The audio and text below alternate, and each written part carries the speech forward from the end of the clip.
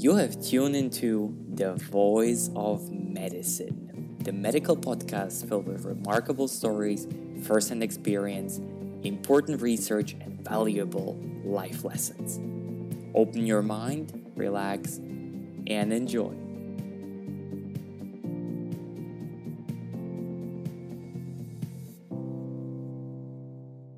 Hi everybody, we are back with The Voice of Medicine. Today with a guest from the Netherlands. He's a sociologist. He specialized in the field of drug control and, to be more precise, drug quality control. He works at a specialized institute in the Netherlands, but also did a project in Asia. And he will definitely tell us more about a number of topics regarding drugs use, drug quality. And also, interestingly, he will tell us about the market that was enabled by the rise of internet. So the internet drug market. And I also assume connected to that, selling and buying drugs in the so-called dark net or deep net. I'm very much looking forward to what he has to say. Ladies and gentlemen, Mr. Daan van Gouwe. Hi, Dan. Welcome to my podcast. Yes, thank you very much, Michal. So, Dan, you are a sociologist and you work for a great amount of years now in the field of monitoring drugs, right? And this is happening in the Netherlands. Yes. And I would like to know, first of all, how did you get from studying sociology ending up basically in drug quality field? It's an interesting question. What I did was when I finished sociology, at that time, we talk about, I think, the early 90s or the mid 90s or so, we had in the Netherlands this mandatory military service that we had to undertake as a male until the age of 25 or something like that. In that scope at that time, and in the Netherlands, you could choose between doing actually military service or doing something similar, but then for the greater good. So like social work or community service, something like that. So I chose for the latter, and then I ended up with drug treatment system service in The Hague in the Netherlands, and so I did that for 18 months or so, and then I enjoyed it quite a bit, but thought that I could do a bit more in a different area, and then I sort of started to work in different fields in the drug field. And basically ended up at the Trimbos Institute in the Netherlands around 15 years ago already, doing monitoring, and before monitoring drug markets, and before I was working actually in the treatment field and doing harm reduction and being an outreach worker and so on and so forth. And now for many years I'm monitoring the market in drugs. Wow. I would say a layperson hearing you speaking, coming from the Netherlands, they would probably think, well, I mean, of course, the Netherlands is a very drug-friendly country. So I don't know. Would you say it's truth? And if so, what is the the special thing about Netherlands that you guys have? I would say more.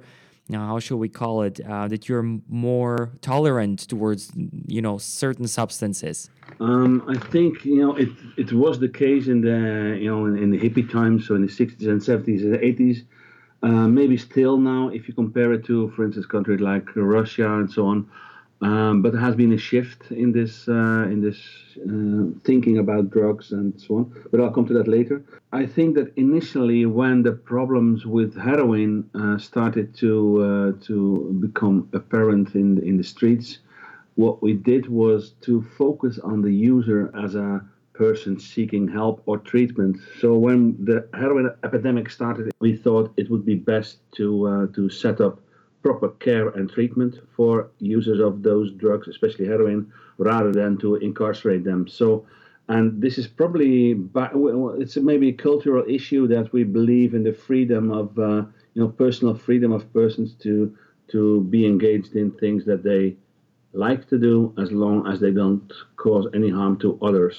So drug use, the issue of drug use, I think we have had a, yeah, well, maybe different attitude if you compare it to other countries in the European Union and abroad. But yeah, it worked for the Netherlands and it still works for the Netherlands. So, based on the idea that, well, drug use is a personal choice and you should not interfere with that as long as you don't cause any harm to others, to the society, or to your neighbors and so on. And then it's just, it's up to you to do that or not, but you should be informed. Best way to live a healthy life, probably not use drugs, but it's basically up to you. So it's different from us, from other countries, and I think it's gone back to the fact that you have this, we have this strong belief in that every individual has their own freedom to, well, to fill in their lives, whether they do that and by not causing any harms to others. So I think still that is the situation, but now we have seen over the last years, the last 5 years, maybe a bit more, that more and more people turn towards a more conservative approach. They are fed up with all these liberal views and these people. They're a bit fed up with that, and now they are focusing more on something else. That it's becoming a bit more strict in general. If you compare that with 20, 30 years ago. Okay, so you guys basically had a different point of view. You said, well, people who want to take drugs will take drugs anyways, or they will get their hands on the substances anyway. So how about we rather make sure that the framework in which drugs are being taken is safer? So you decided, rather than stopping all individuals, let's take a look at what's out there, and give people I would say more informed background, so they know what they're doing if they want to do it, and maybe second of all, look at the quality of what they are taking. That's true. But we started off with the fact that we believe that the best way to live a healthy life is not to use drugs. But Yeah, of course. we know that many people do so, at least in a specific part of their life, period of their life, they will be engaged in some drug use. And then we believe that the best way to do that is in a safe way. So we should set up things like drug checking, which involved, and other things, in order to minimize the risk for the user themselves, but also for their direct environment and for society as a whole. This is the basic principle still of our policy, is to do it that way. We know we know that some people will use drugs anyway, and we believe strongly until now that the best way to accompany this is to make all those services available, so that people, when they take drugs, they do that in the safest possible way. And this is still a very strong belief in the Netherlands. So how does this work exactly? I mean, do people just come with, I don't know, a little bag of certain substance, or a bag of little pills to the institute, and they ask you, hey, I bought this from a guy somewhere, or I bought it on the internet, could you test this for me? Is this how you basically ensure the quality? No, it's a bit of a story, but we started off already back in the 80s, and even actually already in the 60s and 70s. That we started off more large scale in the 80s on festivals and parties, but in the early 90s we formed this network of drug checking services throughout the country, and it still remains until today. It's very protocolized, and basically it means that what people do is they do not come to our institute in Utrecht. We coordinate the drug checking, but they have to go to their local drug checking services, because we have over 30 services where people can go to. You can go there at specific times of the week, and it's anonymous. It's usually free of charge, and you just come in and you said, well, I bought this sample of this ketamine on the darknet or in the streets, and I'm a bit suspicious of the content. Please have it analyzed so that I can use in the most safe way. if at all. And so they do that, and then usually a week later they get the results, because we do a full-blown chemical analysis with all these substances. It's around 15,000 last year, so it's really a lot, and it's on a weekly basis. It's structured, and then after a week, people can call. They get a unique number for their sample, and they can call and just ask for the result. The main thing is actually, one of the main things is not just drug checking itself, but it's also the fact that while doing this work, we communicate with those people submitting samples, and we all kinds of preventive messages. We talk about their drug use, and we talk about their maybe you need treatment or some care, and if they agree, then we can easily refer them to some treatment. So for us, the actual talk with these recreational users is very important, and this is what often is forgotten when we talk about drug checking. That it's a very it's a very basic thing. You check drugs and you give results. Thank you, bye bye. No, it's not like that at all. So, but we do it in this way for many years, and it seems to be quite effective in our country.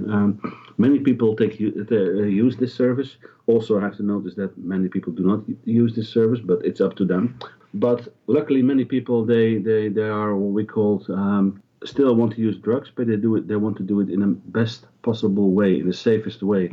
And so they turn to us in order to know the exact content of the substance. And quite often we say, when the results give way to that, we say, well, probably you should not take this, because alongside with ketamine, it also contains some other suspicious substances, and it's probably best thing not to take it. So our advice is not to use this specific sample. And some self-reports suggest, research, including self-reports, suggest that people tend to follow up on our advices. So it's not strong evidence, but at least it's something, and this is how we work. Mm-hmm. So first of all, I wanna highlight the fact that you are at the upfront. So if somebody comes with the wish to check the drugs that they're about to take, and you might actually, through talking to these people, see maybe early or potential signs of early addictions, or perhaps any kind of other states. And they talk to you, and then you can say, well, I mean, maybe this is not the right way. Maybe there is a need in you to go, I don't know, to some kind of other specialist, psychologist, psychiatrist, whatever, right? Exactly. I think this is very important for people to understand, that you're not just a quality check service, but through that work, you get the possibility to help people, maybe get the first impulse to do something about their problems, if they have problems. That's right. We're the first persons they often talk to, because they're recreational users. They have never been in contact with professional drug drug professionals. And so you also have to know, I didn't mention it so far, but you also have to know that these drug checking services throughout the country, these locations, are embedded within care and treatment services for drug users. So you have treatment there, but you also have a drug prevention unit there, and usually within the drug prevention unit, we have trained staff there that do the actual drug checking. So for them, it's very easy because they know where to turn to for help. So it's very easy for them to refer a person submitting a sample to the most effective way of treatment. So this is often forgotten, but it's really important. It doesn't happen very often, but it happens. And it's good, because these recreational users, otherwise they would not be seen at drug treatment facilities, because it's a huge stigma for them to enter in the first place. And in this way, you enable treatment for them who need treatment. Yeah, you're making it easier for them, so to say. It's that's really a cool thing. So let's say somebody comes to you, checks on the quality of whatever they just bought. Doesn't matter if it was on the street or if it was in the internet, and you guys find out that it's not 100% what it's supposed to be, or maybe there is even something extremely harmful inside that thing. What are the next steps? It depends a bit on the substance. A recent example is sold through a Telegram group. Telegram is a social medium where a lot of things happening, among which drug sales. So one guy bought there in one specific group. He bought heroin. He bought ketamine, but our results turned out that it was actually heroin, which is a completely different substance and really risky situation. So now we're in the middle of identifying the one who sold the sample and the vendor actually on the telegram, in order to inform him that whatever he's doing, he should stop with this. And we also have this link with our health inspectorate. So whenever we feel the need to do so, we inform them, and then they have to take action upon the specific vendor. It's already 5 years ago, almost 6.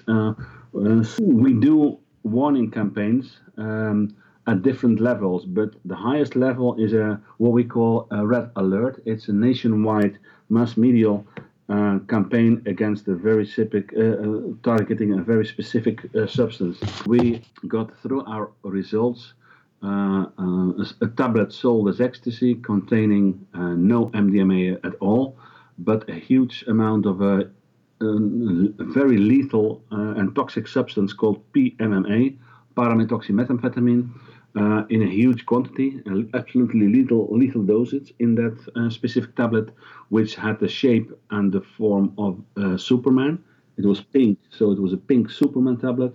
We identified that through our services, and then we contacted the ministry, and we have this core group, Red Alert. So we informed them about one of these results, this result specifically, and we asked them what to do. And then immediately it became clear that it was right before the Christmas season that we said, well, this is very risky. We should actually have a full-blown Red Alert. This is what we did. So we went on TV, on radio, and the media, every media. We communicated the message: whatever you take during Christmas, please don't take this substance because it's absolutely lethal. So I was with my face on national TV, on national news stations, with the logo of the specific tablet in the back. And as a result, this specific tablet became completely unsellable. Nobody wants to use a drug, that could potentially kill you. So it was off the market immediately in our country. However, I remember in that year that Christmas was Thursday and Friday of the next week. Before Christmas, there were 4 reports of fatal incidents with exactly the same substance in the UK, where there was no drug checking service at that time, and where people were not informed about this specific tablet on the market. And so, we cleaned our streets, but when there's no drug checking services everywhere in Europe, in the European Union, we basically put the problems on the streets of neighboring countries, and this is what happened in the UK. Preventable death. Mm-hmm. Of course. I mean, by the way, great work, guys. I mean, it's really cool that you identified the problem and you went full on national.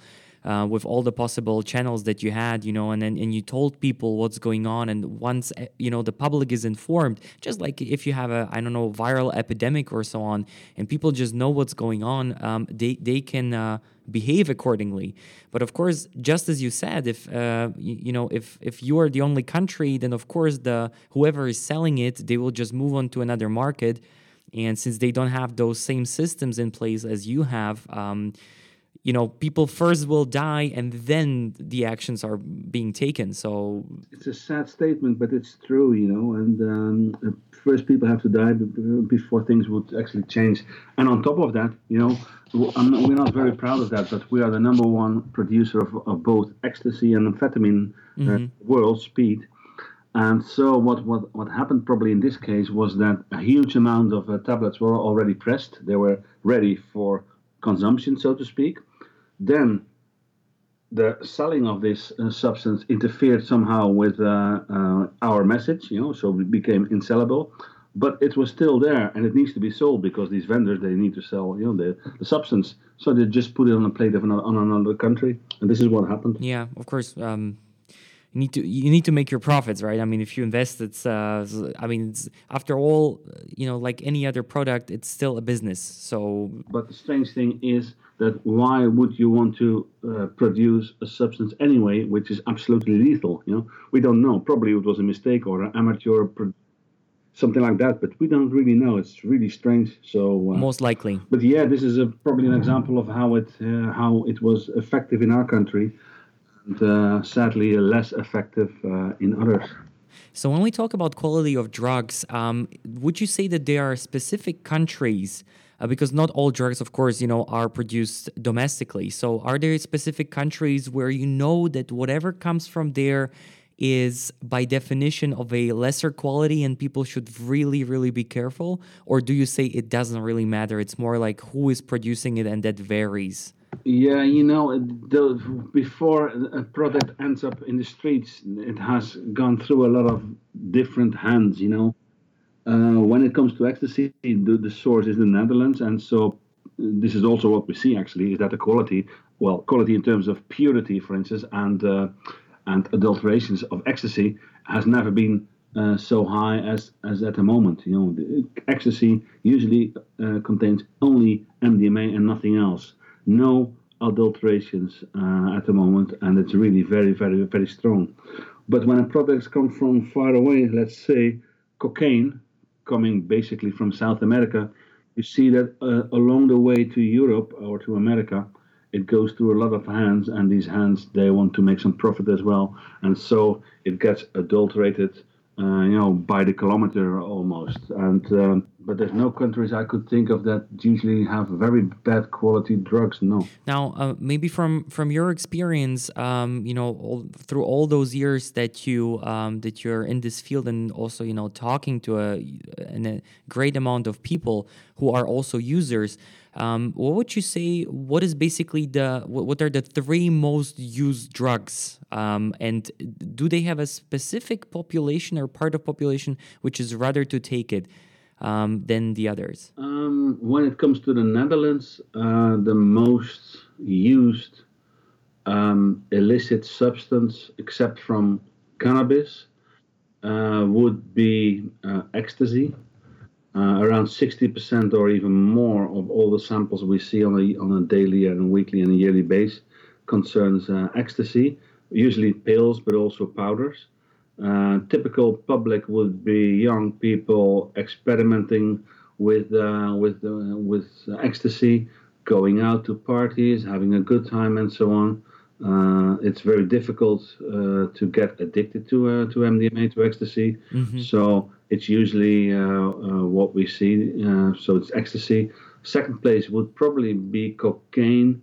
Same group of people, probably a bit older, because cocaine is a bit more expensive than ecstasy. Mm-hmm. Well, a bit more. It's 10 times more expensive per gram. Wow. Okay. Yeah, so you need some money, but so these are still the same population, but then a bit older. They work usually, or the late phases of their university time, something like that. That's the second one, and the third one would probably be amphetamines, I guess.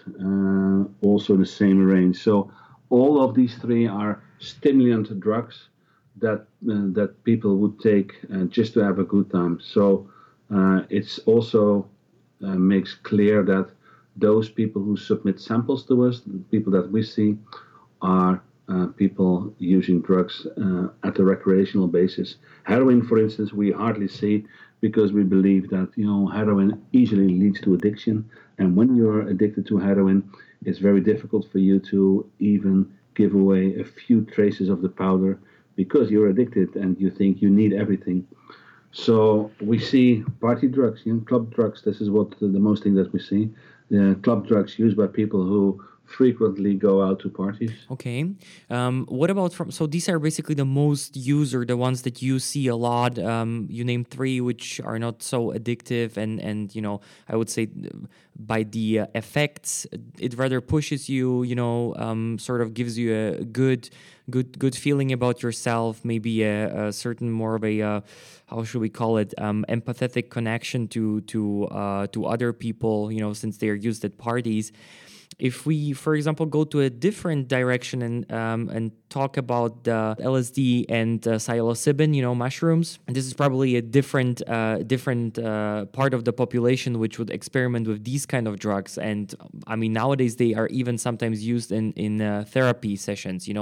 If somebody has a deep trauma and so on. So, do you have maybe some information about that? Yes, but before I come to that, I have to correct you Yeah. a bit because cocaine and also speed, they you can get quite easily addicted to those substances. However, the people that we see, the people that visit our services, are highly educated. They have work, they have jobs, and their drug use has not been so heavily that they cannot function any longer. But principally, they are cocaine and speed. They are you really can get addicted to that. So that's one thing. The other one about these hallucinogenic drugs. Yes, we see an increase over the years in LSD.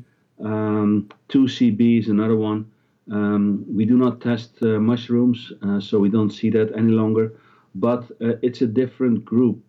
It's the same, but it's different. Ketamine is also in that range. Mm-hmm. Um, we call those people psychonauts, people who like to experiment with these types of drugs. It's quite often done at a home setting because you do not want to be in a trip when you're around thousands of people with heavy music and flashy lights and all that stuff. So you'd like to control that. It's a different group, and we have seen over the years that the number of people submitting LSD, ketamine, 2CB, and some of these new psychedelic drugs is increasing. It's a different kind of people. It's usually a bit older as well, but they are very well experienced users. Well, thank you for correcting me, by the way. You also mentioned in the talk before the podcast that you would like to talk about the problematic of selling drugs or buying drugs online, right? And you also mentioned the dark net. I mean, I have no idea, so you have to tell us, you have to bring us into this world. I mean, what's going on there? Oh, really? Yeah. Since we're doing this very specific work, for me, it's the usual job to go online on the darknet and to look what's happening there. But yeah, for a layman, it's probably something very new.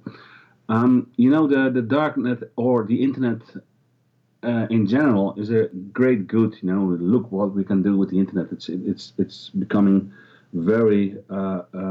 The impact of the internet is very strong in our daily life. We use internet all the time, so it's a good thing. But alongside with that, it also makes possible that the drug markets itself, they used to be in the streets and so on.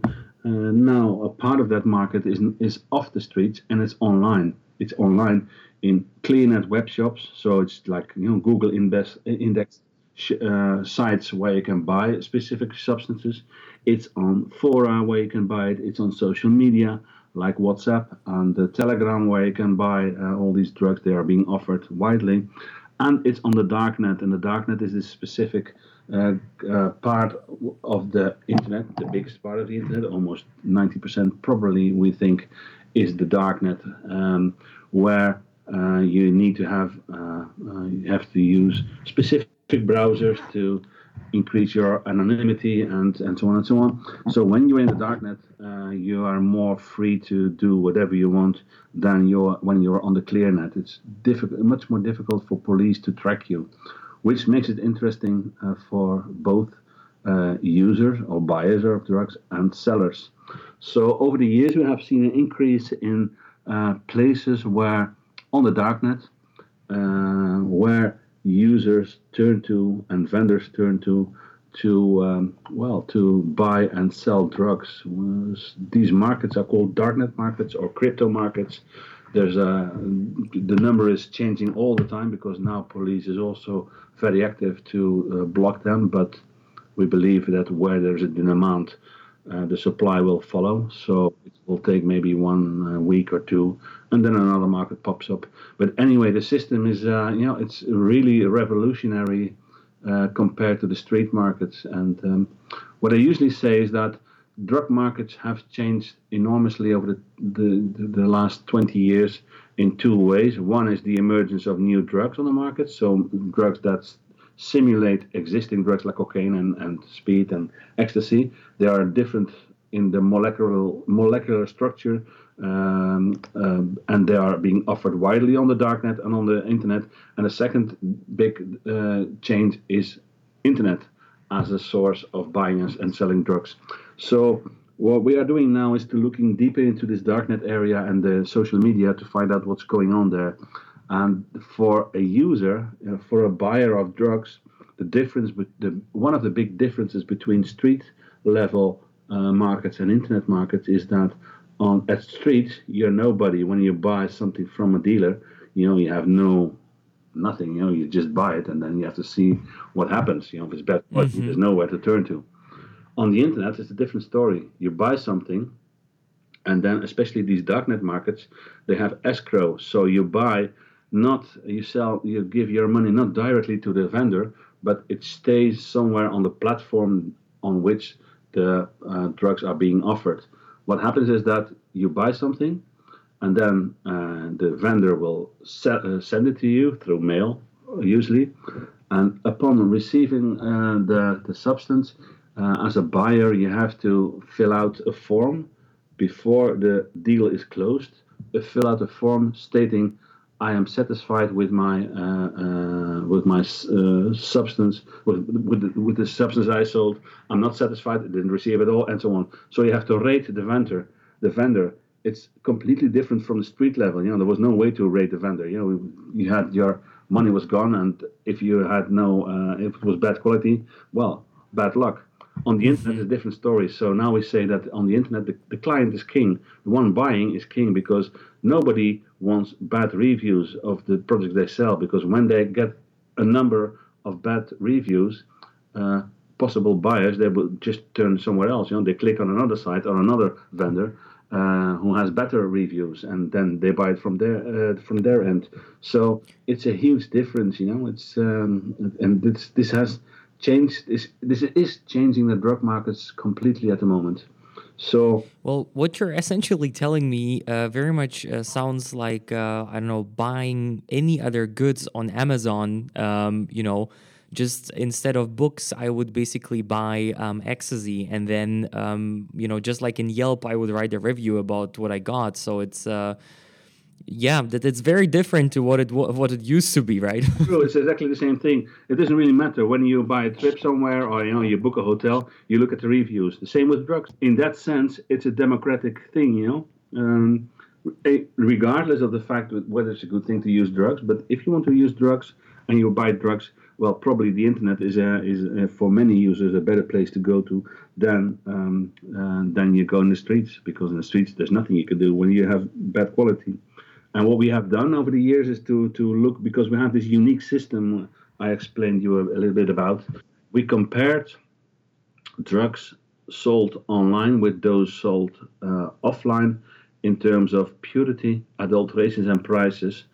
And although the results were not really sensational, because we live in a very specific country, the results were like this: purity and adulterations were more or less the same. So no statistically significant differences between offline and online. However, the prices of 6 out of 10 substances online were higher than offline.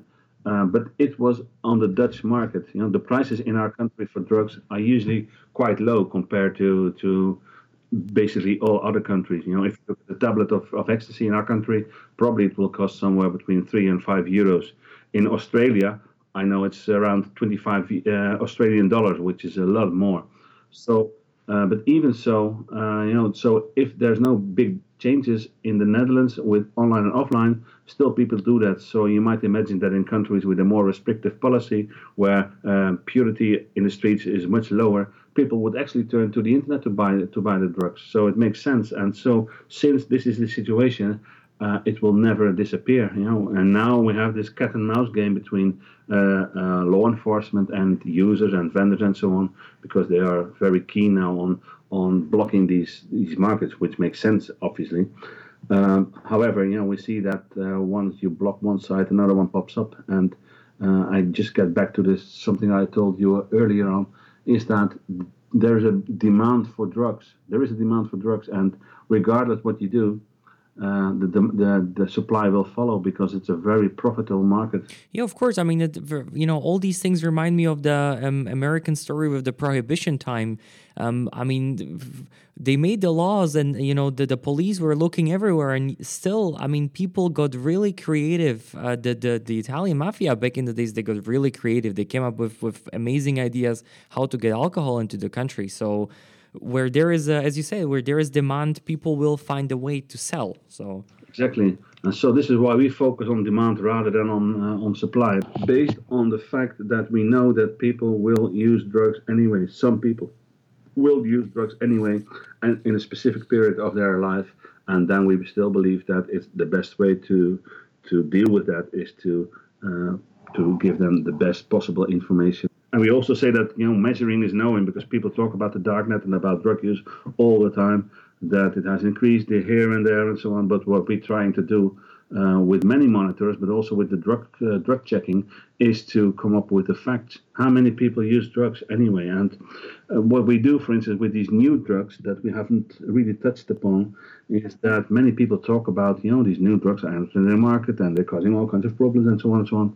Through our monitoring service, we see that there is a demand for these new drugs, but it's still small. And we monitor these drugs almost for, 15 or more years, but we still see that the actual demand for these drugs, with the exception of one, has been really, really low in our country. And so based on that fact, we can basically develop all kinds of policies based on facts rather than on morals. I understand that. Yeah, I mean, it's always good to have actual data and work with that to know what is really going on.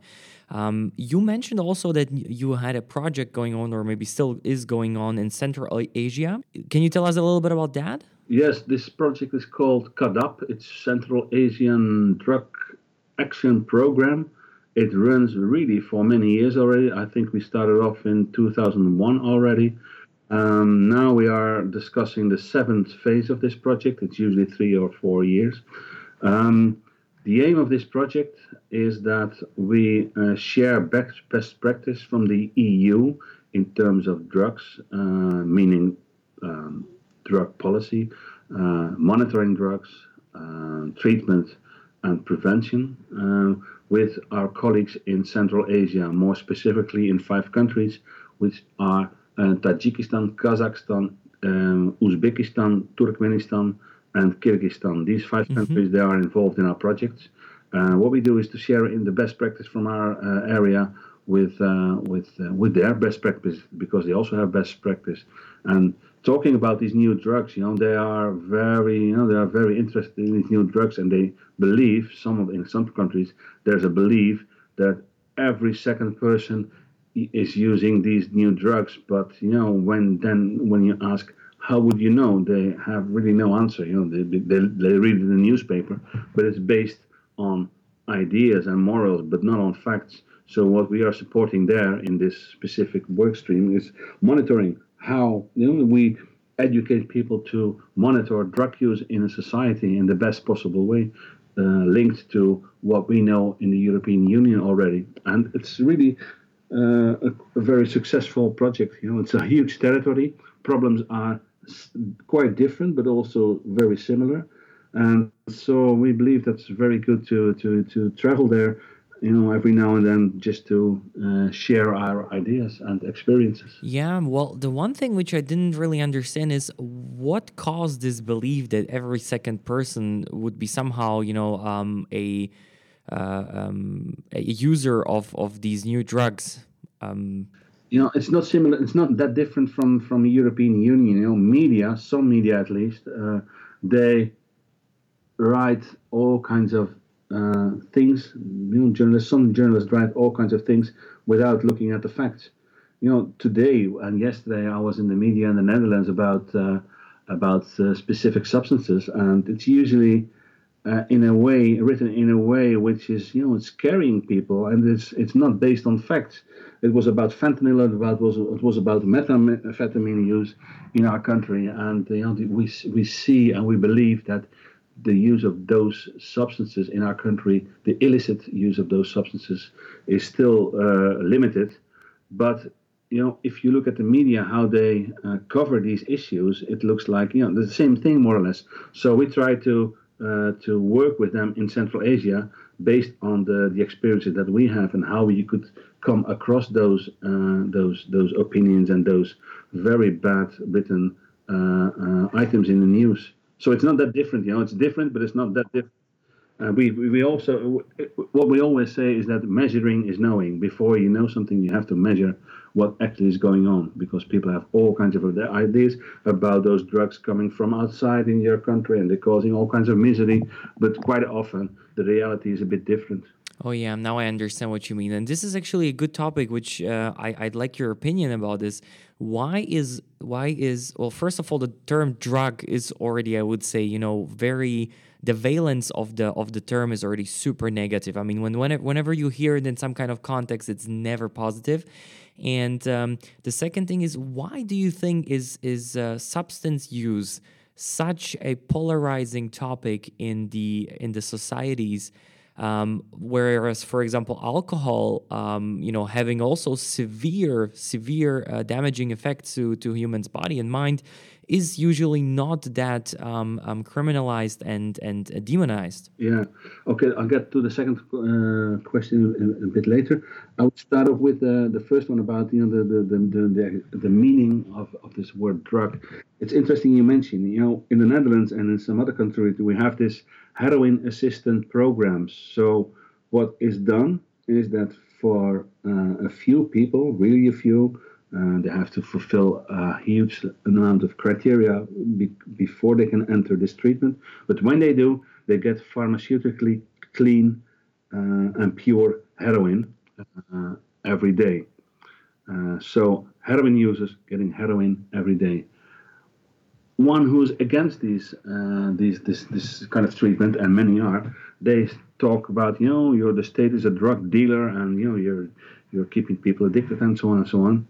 However, when you talk to those people, and I have done that quite a bit, to those people who are actually in treatment, they don't call heroin a drug. No, it's a medicine. It's their medicine. They are in need of heroin because they are addicted to heroin, and they need heroin, and it's not being used as a drug at all. It's being used as a medicine. So this is how we can put these things into context.